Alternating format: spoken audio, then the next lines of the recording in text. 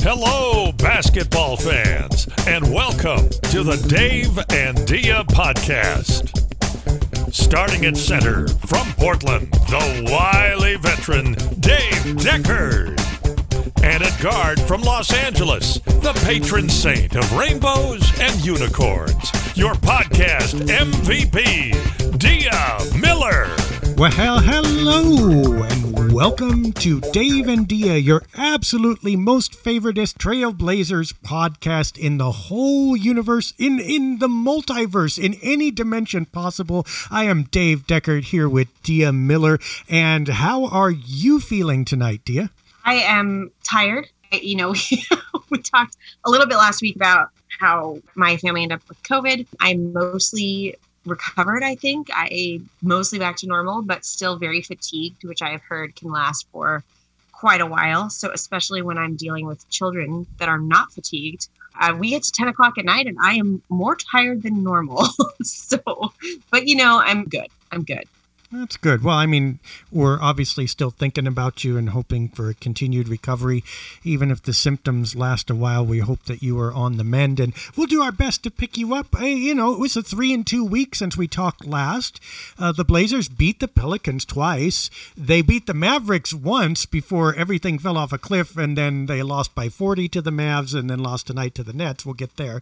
But, hey, it's still 3-2. They made up a game, I suppose. They have finished one game to the positive. We'll take that. Yeah, it's wild to me that within just a week, they've played 5 games. And I know the first one was immediately after we recorded, but still, even to have 4 games within a week's span, like there's so many back-to-backs in the second half of the season. It's going to be tough on them. CJ's still newly back. Nurk's still not recovered. If we can stay where where we've got a winning record, that's a good thing. Yeah, I mean, so let's talk in the abstract for a second. How do you feel about these back-to-back homestands versus the same opponent? Did you like them? Did it seem weird? How was it for you? I don't like it. I don't mind watching it, but I think that mentally there's something about playing the same team 2 nights in a row. It's really hard to beat the same team 2 nights in a row. And I know that maybe as a controversial take, I've heard people kind of go both ways on that. But to me, that's a hard thing, because if you win, there's a sense in which you let your guard down a little bit.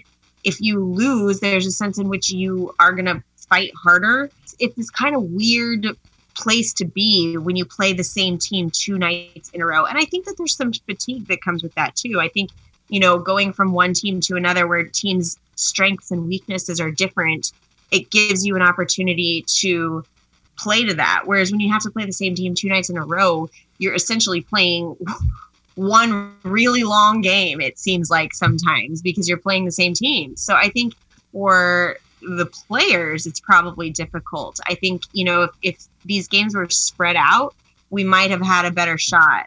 Whereas when they're back to back, it seems like it's really hard to win too. Well, this terribly small sample size agrees with you. The first night of all 3 back-to-backs, the Blazers won. And right. The second night, they were 1-2. And the first one, of course, was the hard one for people to take, which was the Timberwolves last week.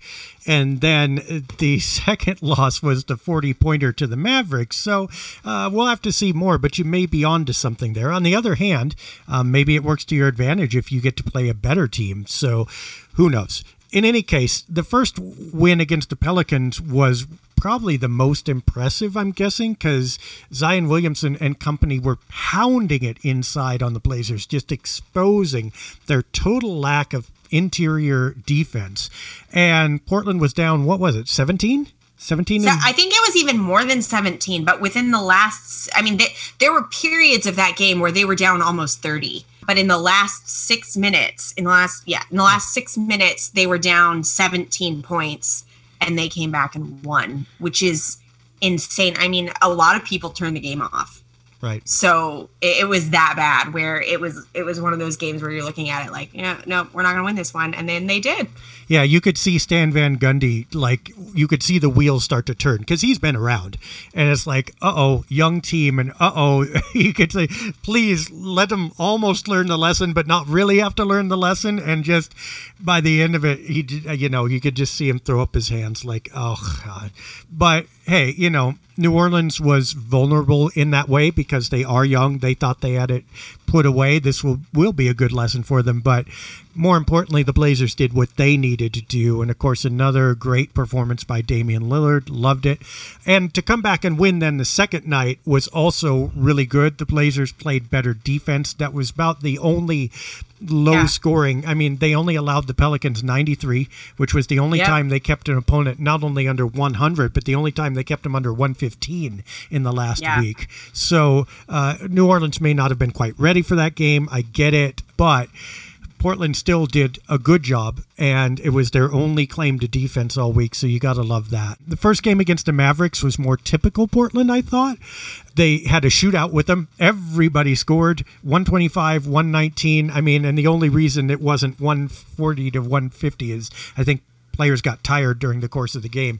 Nobody was stopping anybody, but Portland came ahead in the shootout.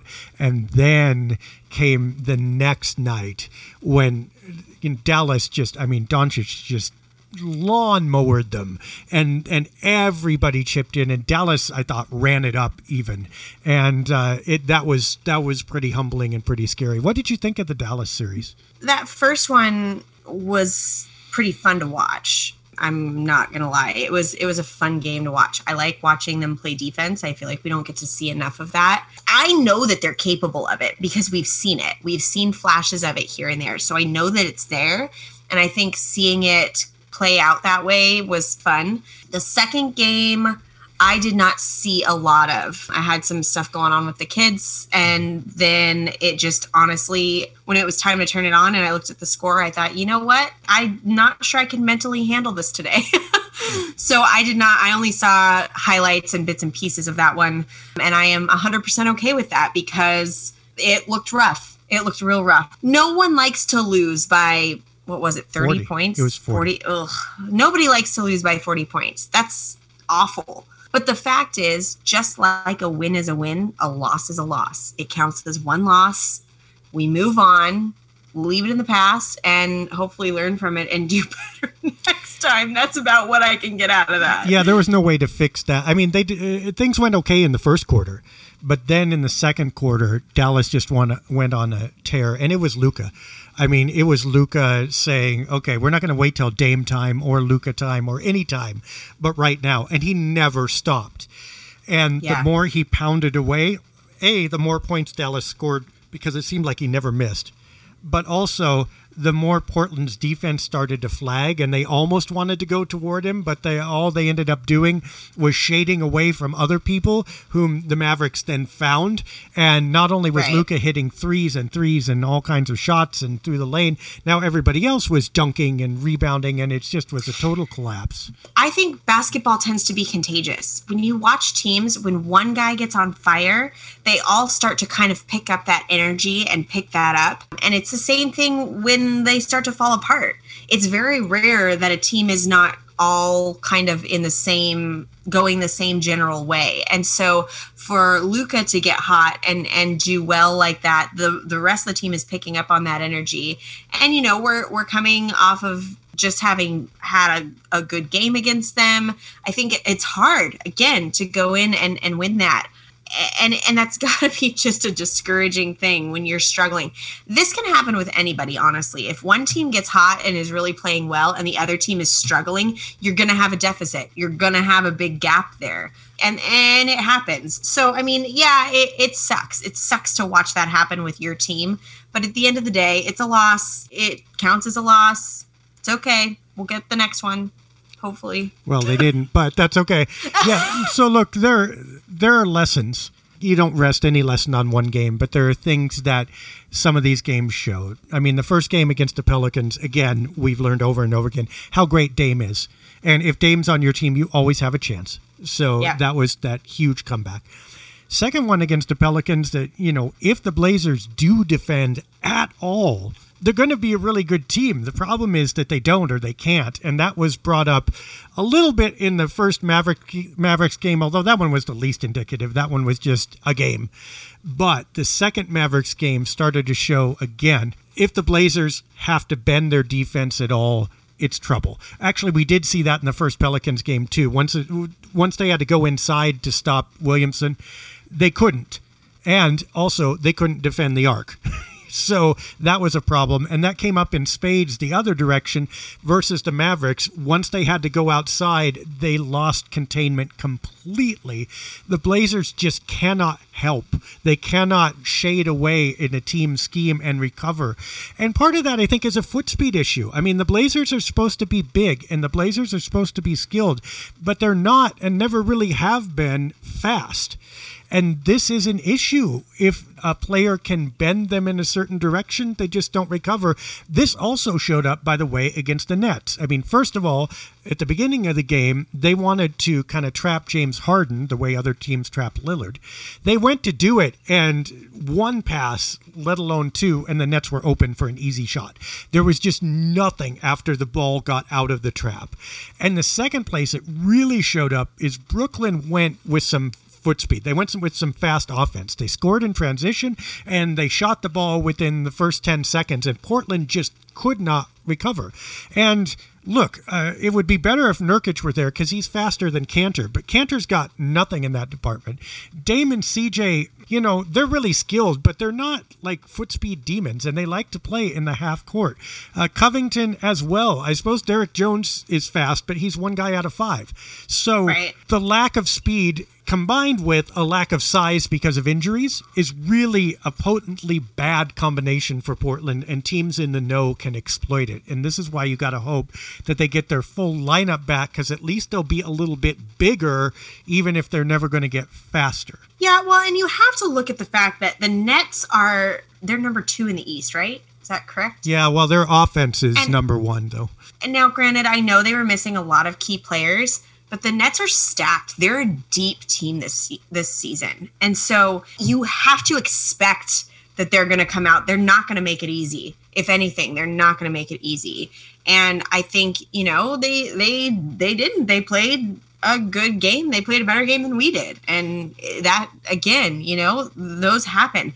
Looking at the lineup that we have, the schedule that we had for this second half, this is a game I did not expect to win. Granted, I expected that they would have their full roster. So when I saw how many people were not going to be available, I kind of thought, okay, well, maybe we have a shot here. Although we also were missing some people tonight. So I'm not super worried about this one. Again, this is one that I didn't really expect to win. But, you win some, you lose some. And I know that's a cliche, but we can't get super hung up in that. I think that we're seeing some good things and we're seeing some struggles. The fact is, if we don't make some changes and get some better defense, we're going to keep struggling. We can't just play decent offense and hope that that's enough. We have to be able to play defense, and we're not doing that. And so we're losing. We're losing games that we would be winning if we could play better defense. We're not, other than that one pretty awful loss of 40 points,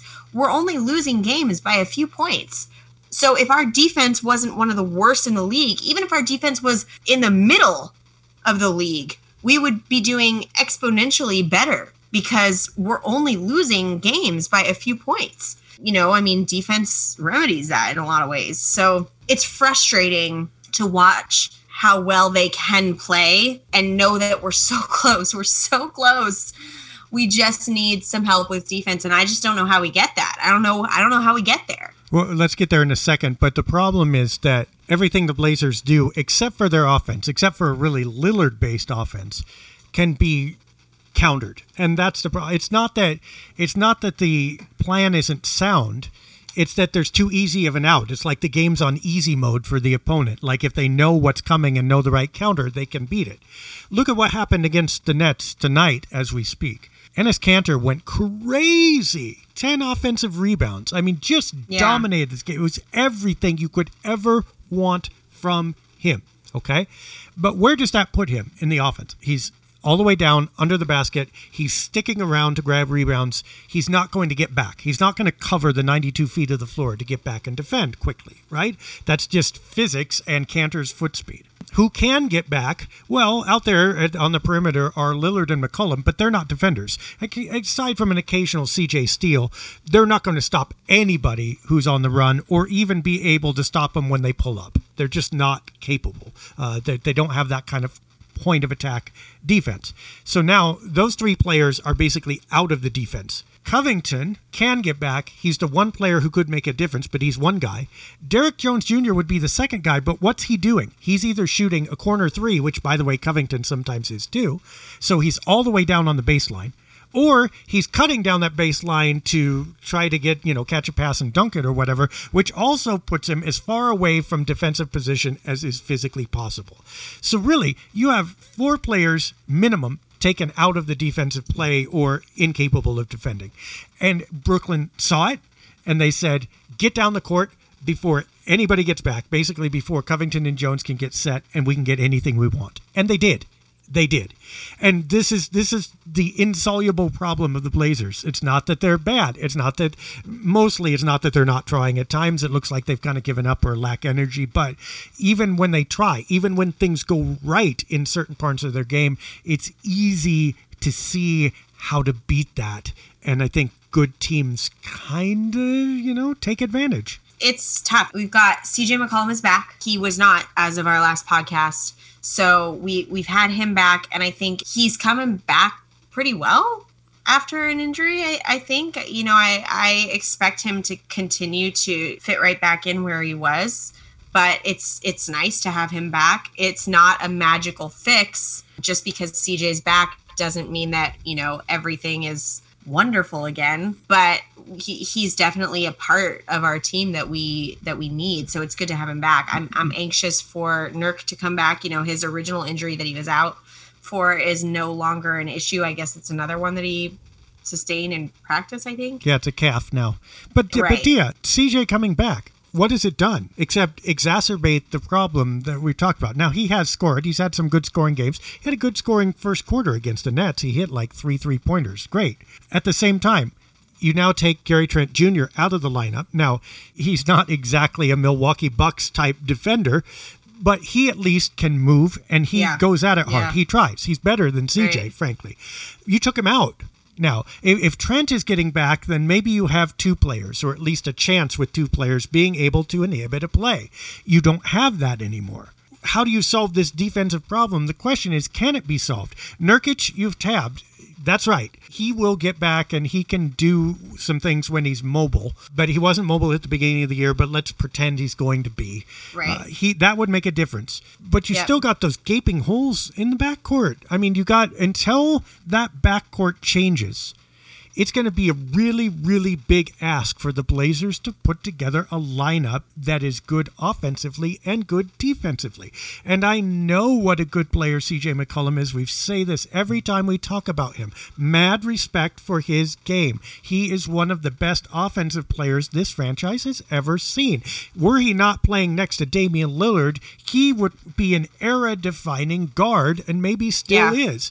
That said, this isn't getting better. And by the way, I hate to say it because CJ has historically given a lot more and is clearly a better player than Gary Trent Jr. or Anthony Simons. Clearly better. Miles better. But for this team this year, what changes with CJ back? What more do they get that counterbalances the lack of defense? And by the way, his enormous contract. What is he giving them that Trent and Simons were not? And I would argue that there is some advantage, but that advantage, the margin is small. And I would argue that we already said this, but I would reiterate that him coming back doesn't, at least right now, maybe in the playoffs it's different, but doesn't make this team better enough to justify pushing the other 2 to the bench, giving them no minutes, and it's not making the defense better. So right now I'm scratching my head as to why the Blazers shouldn't be thinking about trading him. I mean, here's the thing, and I don't know how well I'm going to be able to explain this, but this is my answer to your head scratching. And I know you know this. I'm not explaining this to you. but it's not as simple as just saying, we want to trade CJ for somebody better. It's a matter of finding that opportunity. And I think we talked about before that CJ's value to the Blazers they're not going to get for him what he's worth.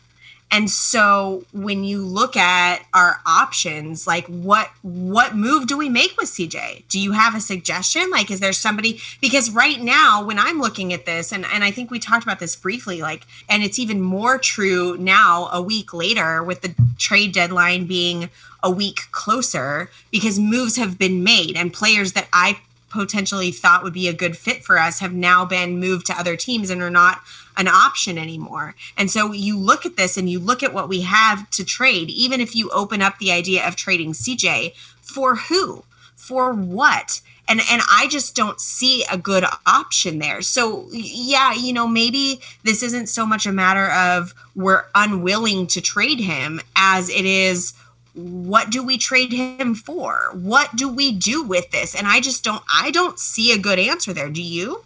Would Orlando take him for Vucevic? I don't like that. I mean, we touched on this on our article that's going to go up, but I guess by the time this podcast comes out, we will have already published that.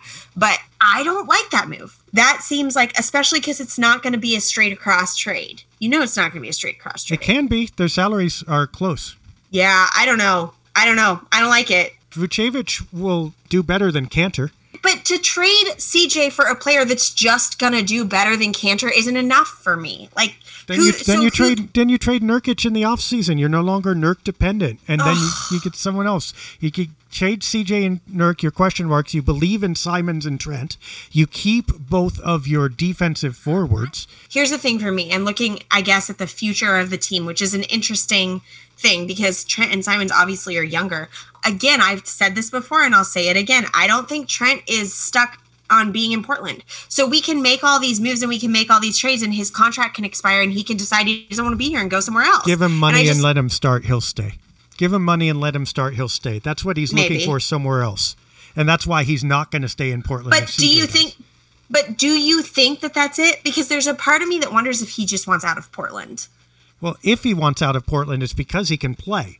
And he's shown that he can play. Now, I'm not saying that he is CJ's level. He's never going to be, probably. But he can defend better than CJ. And he can hit the three-pointer. And he works damn hard. And I like all those things as a shooting guard next to Damian Lillard with defensive forwards. I just don't think that CJ fits the same way on this team that he used to. And by the way, even when he used to fit, we were speculating about this for some of these same reasons. But finally, the Blazers have an offensive guard in Simons and a defensive guard in Trent Jr. that tandemly can probably give you a lot of what CJ gave you. Finally, CJ is close to redundant in a way that he never was before. Also, the Blazers have got to do something or they're just going to run out the clock on this era. Now, I'm not saying you make a desperation move, but if you can get another big man who's legitimately doing really, really well, I would seriously consider this at this point because I can make up the difference at shooting guard. I can't make up the difference at center right now unless Nurk comes back real strong, real quick, and I don't know that that's going to happen. And by the way, I don't know that he's going to be healthy next year at this point. I don't know that he's going to re-sign with Portland because his contract is coming up, and how much will the Blazers want to pay him compared to how much he thinks he's worth? So if you can lock up Vucevic, I might do it. You can literally say that about anybody, though. You don't know anything. You don't know if anybody's. You don't know if Dame's going to be healthy this time next year. Vucevic's under contract for the next 3 years. People get moved around. Okay. People get moved around all the time. Like, honestly, to me, I just, you can't guarantee that anyone's going to be healthy at this time. I don't think you make that move until you see how Nurk is going to do. This is such a hard thing for me because there's one side of my brain that thinks we need to make moves, we need to get defensive players. But there's another side of my brain that just struggles with how to make those moves. I don't think this is it. I think both in CJ and in Nurk, you have two guys that want to be in Portland that I think will stay in Portland unless they don't have that option. I think both CJ and Nurk will stay in Portland over chasing money. I could be wrong. That's what I think. And I do not see that in a player like Gary Trent Jr. And so to me, when I'm looking at this and I'm looking at, we've got Dame in his prime this year, maybe next year, we've got a short window here. I don't want to risk making moves where guys are going to, where we're going to be rebuilding next year because we lost Gary Trent Jr. to some other team and whatever. Like, to me, to bank that much. I mean, we're mid-season right now. We're at the mid-season trade deadline. If we can't make some really solid move, I would not trade anybody away from our starting lineup right now unless it is a solid shot at a championship run. And I just don't think that's available. Even the trade you're suggesting, I don't think is that. So to me, why blow up that starting lineup that we have that's offensively solid and strong at the chance that we might get better defense, but it might screw up other things. It just, to me, my brain just can't, I can't do it. I just can't do it. I think we waited out a little bit. I think obviously offense is not our issue. If we cannot pull in someone to significantly help on defense, then I say we wait it out and hope that in the off season we can make some changes that are going to be good enough to come back and give it one more shot next year. Well, and let's be clear, though, they're not going to trade CJ midseason. It's just not going to happen. No, they're not. Second of all, Vucevic probably wouldn't help the defense that much, but he would solidify the position so that you didn't have to worry about it the same way you do now, which allows you more flexibility, as I said, with Nurkic. Actually, here's point number 3. Nurkic is going to want money on his next contract because he signed relatively cheaply on his last one, and there aren't going to be that many more. He's going to look at his play before he was injured, and he's going to look at his potential, and he's going to ask for money. And I don't know. This is the impasse. I don't know if the Blazers, especially if they're close to the luxury tax, which they're always going to be now with those backcourt contracts, I don't know that they're going to want to pay it, and there may come a gap right there. But also, Gary Trent is a restricted free agent, so unless he wants to sign a one-year offer or, to take up the qualifying offer and play out the year and then become unrestricted, the Blazers will be able to match whatever he's offered, which becomes a lot easier when CJ is, if CJ is not there. That said, Vucevic, not much though, because Vucevic actually I might make more. But then again, you have other things to fiddle with in the offseason, maybe reducing that, or at least you have a year to make another move before you incur the luxury tax penalty. That said, I don't think they're going to make a move. I just think they should. Now, the big one that's been out there has been Derek Jones Jr. and who else was it? Gary Trent, was it? I forget. And a pick for Orlando for Aaron Gordon. That's the trade. That's not the trade I heard that they were talking about. What was it? The one I heard involved Hood. Yeah, no, Hood was never on the table. I mean, we started early with Hood to balance the salaries. It became quickly apparent that was too little to offer. So it was DJJ. Okay. It might have been Ant or it might have been Trent, and also a pick. Now, it became apparent soon after that if the rumors about what the Celtics are offering is true, that even that offer is low, that Orlando would be better off with a couple of picks. I don't think he's... Couple of picks from the Celtics. Marcus Smart was on the table as well. They were trying to do Tristan Thompson, I believe, but Smart was the one that Orlando wanted and that Boston was putting in there. And that blows away Portland's offer unless, the Magic really want to dump salary or something like that. But even that, they're not really doing with those two players. So I don't think the Blazers can get it done at this point, according to the rumors. But if they could, it would cost too much. He's not worth that. He's not going to drastically change things enough that he's worth that big of a move. Jones Jr. is, though? Derek Jones Jr. is? Well, we're positing that they'd lose Gary Trent if CJ stays. Trent is not staying if CJ is here. I mean, I agree. I guarantee that almost. I agree. So they're going to lose Trent anyway. The thing is, Derek Jones Jr. and a 2023 or 2024 first-round draft pick. I don't know. I think those draft picks are going to get more and more important because, especially if we have to deal younger players right now in order to make ourselves contenders while we have Dame in his prime, 2023, 2024, we're going to need those draft picks because we're essentially going to be rebuilding a team because we're going to start. That's when these guys that we have now that are in their primes are going to start to phase out. And so we're going to need those picks. So trading away those picks to me is not just the kind of thing that you throw around. That has to be something that's really worthwhile. Also, Derek Jones Jr., I feel like people don't give him enough credit in what he's done and what he's doing for our team. I think he's a valuable asset for us, and I think he fits real well with what we're doing. And so I struggle with the and he plays defense. Like, he actually is one of our defenders. We just talked about that. Of the 5, he's the one that you said is getting out. So to me, to trade him away along with basically future picks of future young players that we're going to need for a possibility of somebody who could essentially do similar things to what he's already doing. Like, I don't know that that's a good move.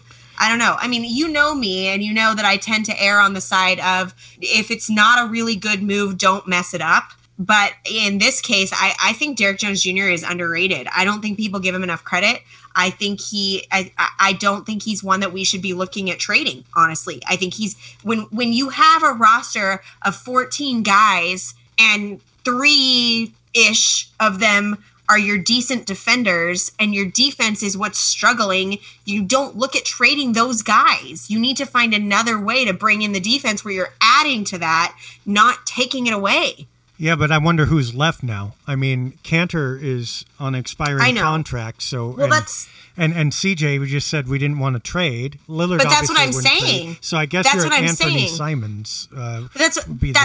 That's my point. Is there's really not. There are players that I would have been willing to trade some of these guys for, that I would have been willing to say, like, yeah, that's a move that's worth making.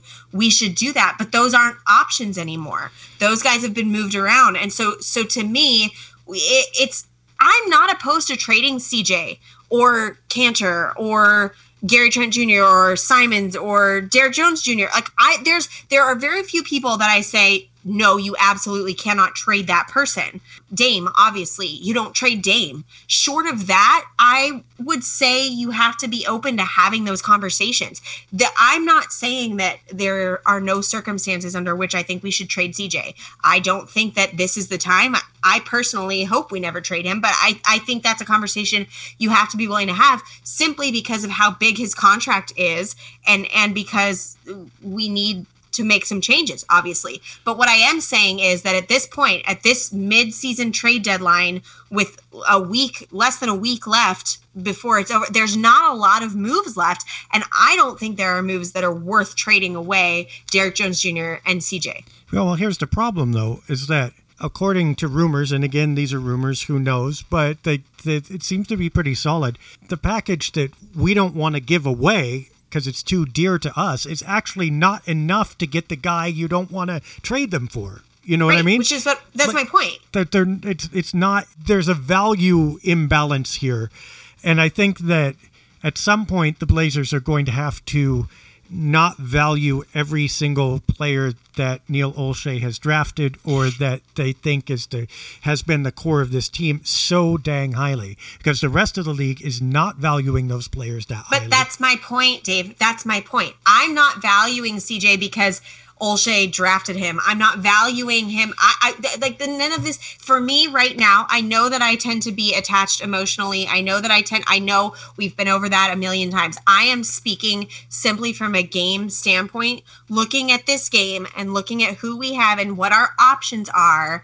I think that CJ as a Blazer is more valuable than people are going to, than his trade value. I think he does more for us on our team than he does in a trade package as of this moment, this midseason trade deadline. I mean, fair point, but Derek Jones Jr., that's a stretch. Dude, but is it though? Because again, we're talking about one of the few players that's playing good defense for us. So if we trade him to get another player that's playing defense, we still only have a few players that are playing defense. We need to add more. But Aaron Gordon has been an all NBA level defense when he was healthy. Granted, he is not now, and who knows if he will be, but he's still very young. He has also won a dunk contest, and also he shoots threes better than DJJ. So, I mean, there are reasons to make. That's not a straight across trade. That's not a straight across trade. You're not trading Derek Jones Jr. for Aaron Gordon. Gary Trent Jr. doesn't count if we keep CJ. It's literally nothing after May. It's nothing. And again, we don't until May. Until May, we're not arguing that Gary Trent Jr. is going to win us a championship. So what's the difference? No, but we are arguing that he's one of the few players that we have that plays defense. And so if you're taking two of our basically 3 defensive players and packaging them in a trade for 1 defensive player, the math doesn't work out there. First of all, Gordon is potentially a better defensive player, and also you're looking toward next year when Gary Trent won't be here anyway. And also, it does make a difference in terms of having that kind of fit, having that kind of premier defender, if he can recover into that, position he's not right now, though. Is better than having 2 guys who can kind of defend, which honestly is what Trent and Jones Jr. are. They're better than what we have, but they're not world beaters, because the difference is then you've got that position solidified. Then you've got that power forward slot. It's taken care of. Then you start to look at what else have you got. If Nurkic is healthy, you got the center spot taken care of. Okay, those 2 are there. Now you've got to replace a small forward. And now, does Nasir Little do that, by the way? Because he's probably not a horrible defender. He actually was pretty good his rookie year. He just hasn't had the minutes. And by the way, even Gary Trent Jr., if you look at the small shooting guard position, which is what this doesn't address, which is why they should think about trading CJ. What's Gary Trent Jr. done now that CJ's back? He's slumping. He's just almost instantly around CJ coming back. Gary Trent Jr., all of a sudden, his 3-point shot is not falling. He's not making a huge impact on the game. He's not looking good. And that's why this won't work. And that's why you either trade him or trade CJ. And if you keep them both to the bitter end, you let one of them go for nothing. It doesn't make sense. So I'd rather have Gordon than Jones Jr. and Trent Jr. if you're not going to trade CJ, because at least you've got the potential of having a premier defender. There's at least a potential to get better. Keeping Derek Jones Jr. and not keeping Gary Trent Jr., there's no potential there to get really that much better. But you're saying that that's not a trade that's going to happen. That Derek Jones Jr., Gary Trent Jr., and a future pick, which I think we need to hold on to, are not going to be enough for Aaron Gordon. Agreed on the pick. But the pick is the sketchy part, because they already paid one to get Covington, so they can't trade 2022. It's unless they can they basically got to put a rider on it that says if this happens and that happens, and it's not likely. It's probably a 2023 pick or 2024, which is right when the Blazers get lousy. That said, they've got to do something like this. But they can't. But this is not an option. Like we're talking about. To make this a realistic option to actually get Aaron Gordon, what you're suggesting isn't going to work. Maybe. You're probably right. We said that at the top. But if the Boston thing doesn't come through and the Blazers have a chance to pull the trigger, they need to do it. Because it doesn't make sense to me that... I'm iffy. Yeah, it doesn't make sense to me that, we won't even give up the low-value offer for Gordon. He's not his healthy self. I agree. Two, that pick is not just a throwaway piece of the discussion. I think that's an important part of the discussion. And so if you were to tell me that Aaron Gordon was healthy and we were going to trade Derek Jones Jr. and Gary Trent Jr. straight across the board for him, then okay, I could get on board with that. Well, at least but that's not what we're saying. But that's not what we're saying. We're saying also a pick that I think we need to hold on to, and we're getting a guy that is not predictable. We don't know what's going to happen with him. We don't know how he's going to play. We don't know if he's going to be what we need him to be. And so to me, sometimes, I don't think I'm going to say this right, but the evil that you know is better than the evil that you don't. Is that right? I don't know. Yeah, and there's where we differ, because you know what? We know how this game ends. We know how this road ends if it doesn't change. And it ends in a polite golf clap. It ends in jersey retired for Damian Lillard and maybe for CJ McCollum. And it ends in no rings. It ends in, especially if Trent leaves. If Gary Trent Jr. leaves for nothing, there is no possibility that is a positive step for the Blazers. Agreed. 0. And that's exactly how this season ends. And you don't get forward by taking a backward step. I'm not saying that we should hold on to Gary Trent Jr. I did use that in that discussion we were just saying, but I've said over and over and over again, I think we need to let him go. I think we need to find a trade, but I just don't think that this is it. And that's what I'm saying is such a frustrating part of this right now, is that I don't think there's a good option. It's not a good option to hold on to him and let him just walk. It's not a good option to lose that value. It's also, in my opinion, not a good option to trade for Aaron Gordon what we would have to give up to get him, because what you're suggesting is 99% probably not going to be enough. My percentages are very technical here. I don't think it's going to be enough. And so to me, like, that's part of why it feels so frustrating right now, because we're watching this team needing some help. We're watching that we need to make a move. I agree with you there. I think a move needs to be made. Where I'm getting frustrated and discouraged is I don't know what the heck that move is, because I don't think we can offer what they're going to want for Gordon, especially like you said, with the Celtics coming in with what they're coming in with. I don't think we're going to be able to get him. And if we could, I mean, I said at the beginning of this, I've kind of shifted, but you could argue that it might be worth it. But I'm just looking at this and thinking, like, there's not a good solution here, and it's really frustrating. Well, can we admit then that this is what we've said it's been for the last few years, since 2016 minimum?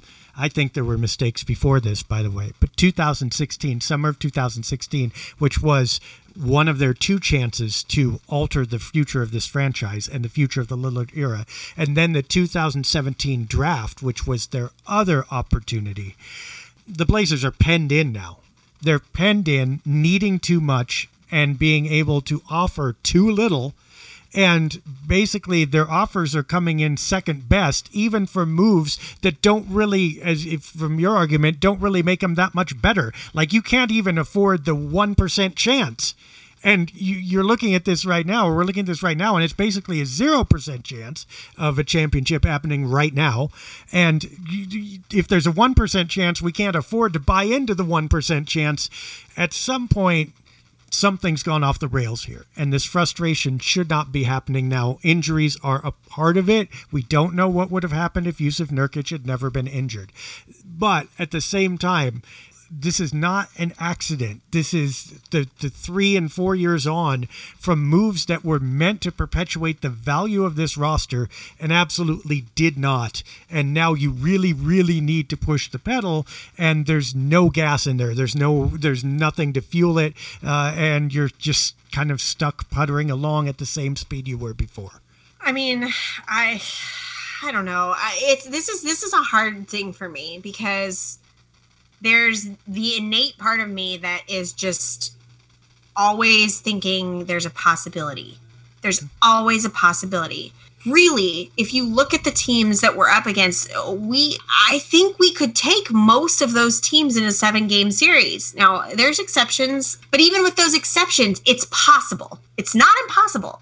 And I always hold on to that. And so it's really hard to be watching this and night after night after night to watch them struggle with the same things and want a solution, but feel like there's not a good, I just don't see it right now.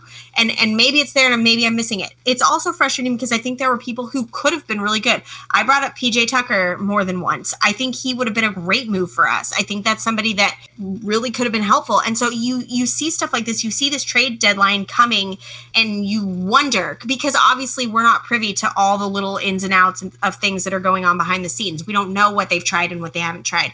But it's frustrating to watch seemingly just sit there and wait. It takes a lot for me to get frustrated and feel down about things. And of all the years, we're in a good position right now. So you wouldn't think that this would be the time that I would feel frustrated. But I feel frustrated because I really just want to see this happen. In the end, I agree with you in that you don't make a move now unless you really do think it makes you better. I mean, you can't just go out and make a move. And if you really don't think Aaron Gordon's the guy, you don't make a move for Aaron Gordon. You know, I mean, that's the long and the short of it. But I think that this frustration is well placed, because I think that it's almost bitter irony here that the record is 25-18. which is good for third in the conference and sixth in the conference, third in the division. You're looking up at Utah now, who's doing what the Blazers dreamed of doing. You're looking at Denver, that the Blazers are in a dogfight with, and you're going like, okay, that's a lot of odds even within our own division, let alone the Lakers or the Clippers or everybody else, the Suns. Yes, they're doing really well, but there's an irony to it that you're still in the middle of this pack, and it's still such a hard fight to get there, and there's still not enough in the bank to make decisive moves, and it's still not happening for them, and the success is almost ironic. Oh, and by the way, the big one, still have the 28th or 29th ranked defense in the entire league, okay, out of 30, and you're watching the Nets just run them up and down the court, a skeleton version of the Nets. You're watching the Mavericks beat them by 40, even though you beat the Mavericks the night before. Still, it's harsh to watch teams come in and just score so easily because you know that's going to catch up to you at some point. We've seen it before. There's the frustration. It's frustrating to be 25-18 and say this is so close, and yet you know with the certainty of people who have been through it again and again that the other shoe always drops if you can't defend and if your lineups aren't solid.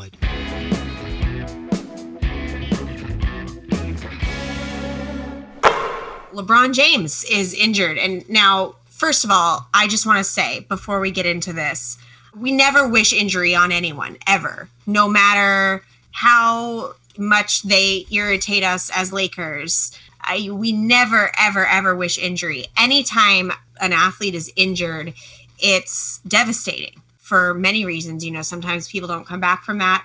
Sometimes they do and it's different. And, a lot of times they come back and they're fine. But especially, I think, as a team who has struggled so much with injury, we know what that feels like and we never wish that. And personally, for me, as someone who's incredibly competitive, if we're going to win, I want to win fair and square. I don't want to win and have people say, well, this person was injured and that person was injured. All of that being said, LeBron is injured. He sprained his ankle, I believe, is the injury. The Lakers are going to struggle here a little bit, I think, because Anthony Davis is already out. He's already injured. An ankle sprain will probably have him out, a month maybe? Yeah, so there's speculation back and forth, but they're going to be without both their bigs for a while. Yeah, so it's a devastating blow to the Lakers. It's an interesting piece of this MVP narrative. There have been several players at the beginning of the year. There were several players that were kind of in the MVP run and the talks of this. And obviously Dame is one of them. He was not necessarily at the top of the pack, although he has been getting more and more national attention. That being said, LeBron obviously was one of the front runners of that. And now with this happening, it makes me wonder, really who's left? Joel Embiid, is he hurt? Yeah, he's injured as well. He's injured. So that may impact his ability. So we're talking about who's left in this conversation. Jokic is always a perpetual. Yeah. And wherever Embiid is mentioned, Jokic will be too. Nikola Jokic in Denver, of course. James Harden is the other one. And his transformation as he has gone to the Nets, especially with the passing and whatever. And by the way, I can hear our naysayers like, oh, he could have done that. He would not have done that in Portland. No. He's doing James that in the Nets because Durant is there, It would not have been the same Harden that we're seeing. That was a good fit for him. That was a good fit for him. By the way, why is that happening? Because he has the ball in his hand. I mean, literally, let's put it this way. If that had happened in Portland, it would have been directly taking the ball out of Dame's hands. So still a no-go for me. Anyway, Harden is probably at or near the top at this point, and Jokic is at or near the top. Embiid, if he comes back well, will be at or near the top. I don't think Dame cracks that discussion probably unless something turns around. But I think that this will open the door a little bit more. I mean, possibilities are certainly there. LeBron gets overlooked anyway. So, I mean, how many MVPs has he won? 3? Which is a lot. But I think it's two or three. It's a lot of MVPs, but he really could win it every year. And I don't think he's going to this year now. I tend to think that Dame has a shot here. I mean, of course I do.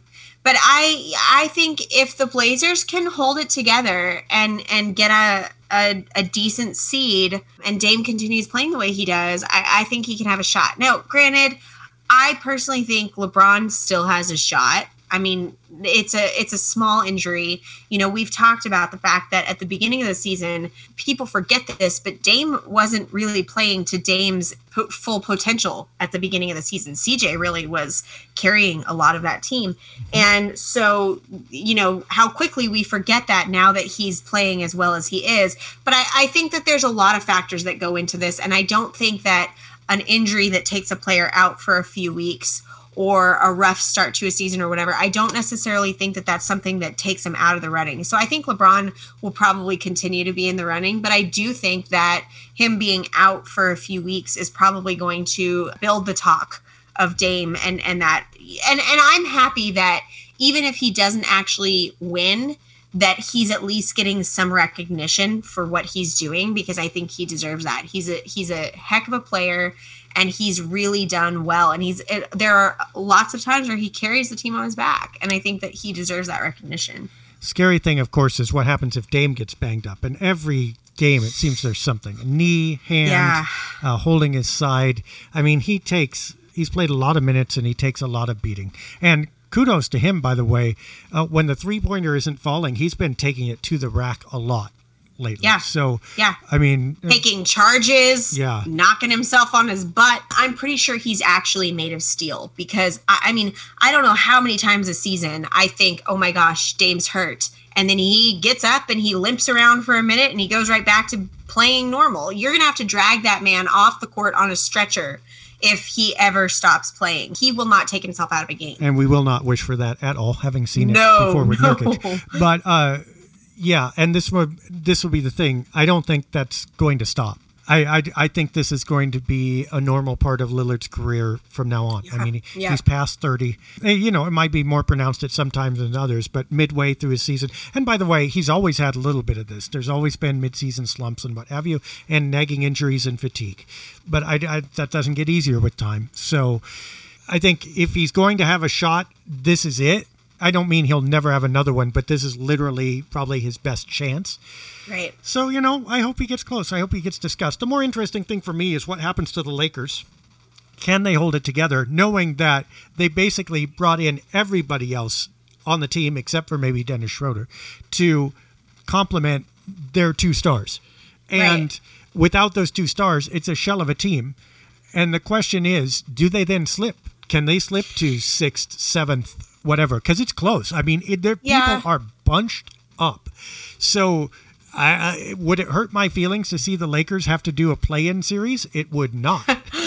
Yeah, that would be fun. I think they're going to start to fall a little bit. I think that's a team that for a very long time has been dependent on superstars. And I think that they are to have both LeBron and Anthony Davis out is a huge hit. I think that's obviously going to affect and impact their play. And this is where I think that the mental part of the game comes in so much, because you have a team, obviously this is a Blazers podcast, so I'm going to use the Blazers as an example, but you have a team like the Blazers who loses CJ and Nurk and Zach and actually continues to do better than anybody thought that they would.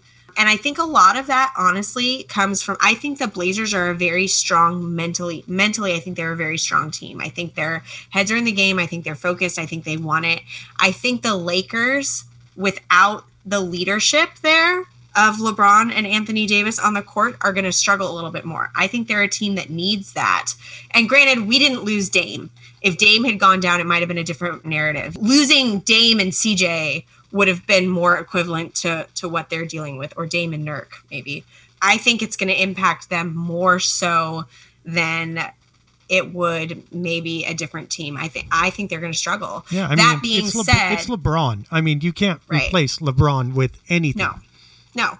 That being said, as long as they make it into the playoffs, I think they'll be fine. They're not the kind of team that is going to struggle against most other. I mean, they're one of the top teams in the league. They're not going to most likely go out in the first round. They're going to make their way in, assuming that those players are healthy by then. You want them playing as many games as possible against as tough an opponent as possible, though, and many chances to lose it. Yep. So, that would not hurt my feelings. And, part of it with Portland, too, is why they succeeded is obviously they had young players who were underutilized or hadn't had their chance yet, and so they had more in reserve. LA has gone for the veteran route, of course, because that's what they should do. And other than, Kyle Kuzma, there's probably not a ton there. I mean, Caruso maybe, that you don't have a deep well to draw on there. They're maxed out on their potential. So, yeah, it's two different situations. But, that said, could the Blazers get a little more veteran? Going back to our other conversation, you tell me you can't get me a JaVale McGee? You telling me you can't sign DeMarcus Cousins when he's waived? You tell me that? Can you give me a little bit of something, Blazers? Come on. Anyway, so yeah, I think that's an interesting development and certainly bunches up the West more. The big wild card, of course, will be Utah. Well, Phoenix partially too, but what does Utah do in the playoffs? Are they able to sustain that success in the postseason? If they are, it's going to be really tough. But if a lot of national pundits, probably because they just don't believe in Utah, because they're not the Clippers. If it was Clippers playing like Utah did, the pundits would be absolutely over the moon about them. Because it's Salt Lake City, they're like, they're going to fall apart. That said, if the national pundits are right, this becomes now, I think, a wide open West. If the Lakers are seated lower, I still think the Lakers have the inside track. But if they're not the number 1, number 2, or upper bracket seed, then it becomes much more interesting, I think. Yeah, and I mean, of all years, this is the year for it not to matter, because you're not dealing with the same home court advantage that you would in a normal non-COVID year, that we know of. I mean, they're starting to open up. It may change by May, but we'll see. By May, we're not going to have full stadiums, though. I would be shocked if we had full.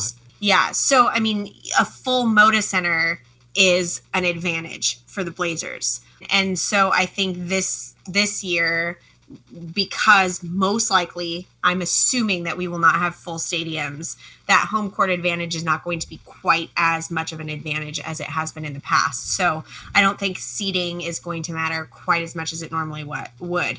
I do think that having the play-in is going to be interesting, because that's going to wear out those teams. And if somehow the Lakers drop to that point where they have to do a play-in, and they're essentially the 7th, 8th seed, and they're having to take on the first seed in the first round after just having played a play-in tournament, like that could really cause them issues, especially with guys coming back from injuries and things like that. That could take the Lakers out. I mean, if they do it like last year, it would just be a play-in game if the Lakers win it. But the hope is that they lose that first game, and then it gets interesting.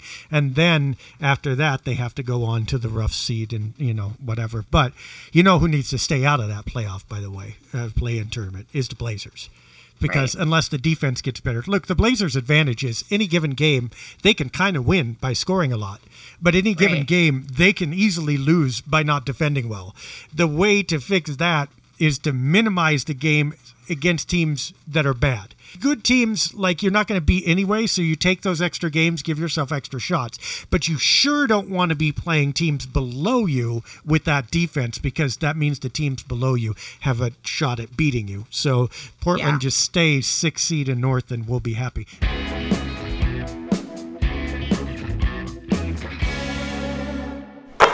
Terry Stotts, obviously our head coach, had his 500th win.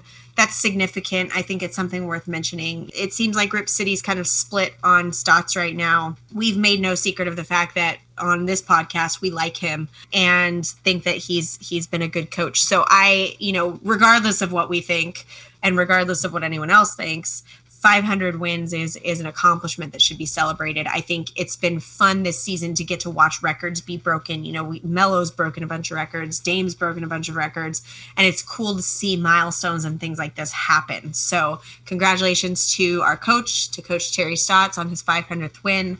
If you did not see the video of the team celebrating in the locker room, you're missing out. Go look it up. It's on all the Trailblazers social media. You can find it there. It was great. So congratulations. What you need to do here is rewind back to 2012. Forget right now. 2012, when Terry was hired. Our take at Blazers Edge was, well, so far he's been a pretty mediocre coach, journeyman at best. There's no knowing. We're going to have to see. He's going to have to prove himself here. That take was by far the most positive in the market, okay? Outside of Blazers headquarters themselves, our take was glaringly positive compared to what most people were saying, which is, what in the heck are the Blazers doing and why hire this guy? And oh my gosh, he's quote-unquote failed at 2 other places, despite him having no rosters there. And that's what we said too. It's impossible to know what kind of coach he is with the kind of rosters he had. Nobody was going to win with those, or at least not win much. So we'll see. Now, fast forward to now. I mean, obviously the vast majority of those 500 wins have come in Portland since 2012 for the last 9 years. I think it was like 300 and some. I mean, it was a large number that were from Portland. And looking ahead in 2012, if you could have predicted, would you take that? The answer would have been, oh, heck yes, we will. Right. Yeah. I mean, honestly, you can say what you want about him, but he's won while he's been here, and I think that there's something to be said for that. So it's a big milestone to hit, and I think it's a cool thing to get to witness. And I think sometimes it's easy to get caught up in, well, we want this, well, what move can we make here? What move can we make here? But I think it's really important, especially in this current phase of the Blazers team, to remember things like, we're getting to watch Damian Lillard play basketball night after night after night after night. That's a huge deal. Damian Lillard is someone who is going to go down in franchise history as being one of the best Blazers, if not the best Blazer to ever have put on the uniform. And we get to witness his greatness. This is stuff we're going to tell our kids about. And Carmelo Anthony, I think about that sometimes, that we get to witness Carmelo Anthony as a Portland Trailblazer. And I know that he can be controversial sometimes too, but regardless of what you think of him, it is really, really cool to get to see him suit up. Same thing with CJ. Like you said, CJ doesn't get as much recognition because he's playing alongside Dame. It kind of reminds me, even though they were on different teams, of the Clyde Drexler era, because he played with Michael Jordan. If Michael Jordan hadn't been in the league at the same time as Clyde Drexler would have gotten so much more recognition because he was an incredible player. I think about that a lot with CJ. CJ's a really good player, and he doesn't get as much recognition because he's playing alongside Dame. And so, we get to watch him play night after night after night. We get to watch this team of players that are fantastic and entertaining and fun to watch. And so regardless of our record, regardless of who you think we should trade or keep or whatever, I think it's important to remember at the end of the day, because basketball should be fun, that we are getting to witness greatness. We are getting to witness a really, really fun team to watch. So that's my rainbows and unicorns speech for now. Right. If greatness is 3-pointers, we're getting overflowing greatness. So yeah. Well, when we talk again, we will know whether the roster is changed or unchanged. I look forward to that and debating whether or not no move was a good move or whatever move they made was a good move.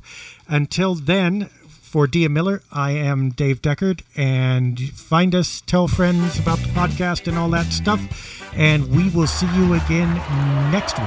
A hater sees an opening down the lane, moves towards the hoop, but then Dia comes out of nowhere to swat the shot attempt away, saying, "Get that weak stuff out of here." Dave scoops up the loose ball. Now it's a fast break the other way with Dia. She's flying down the court. Dave sends her an alley-oop. She jams it. Boom, shakalaka.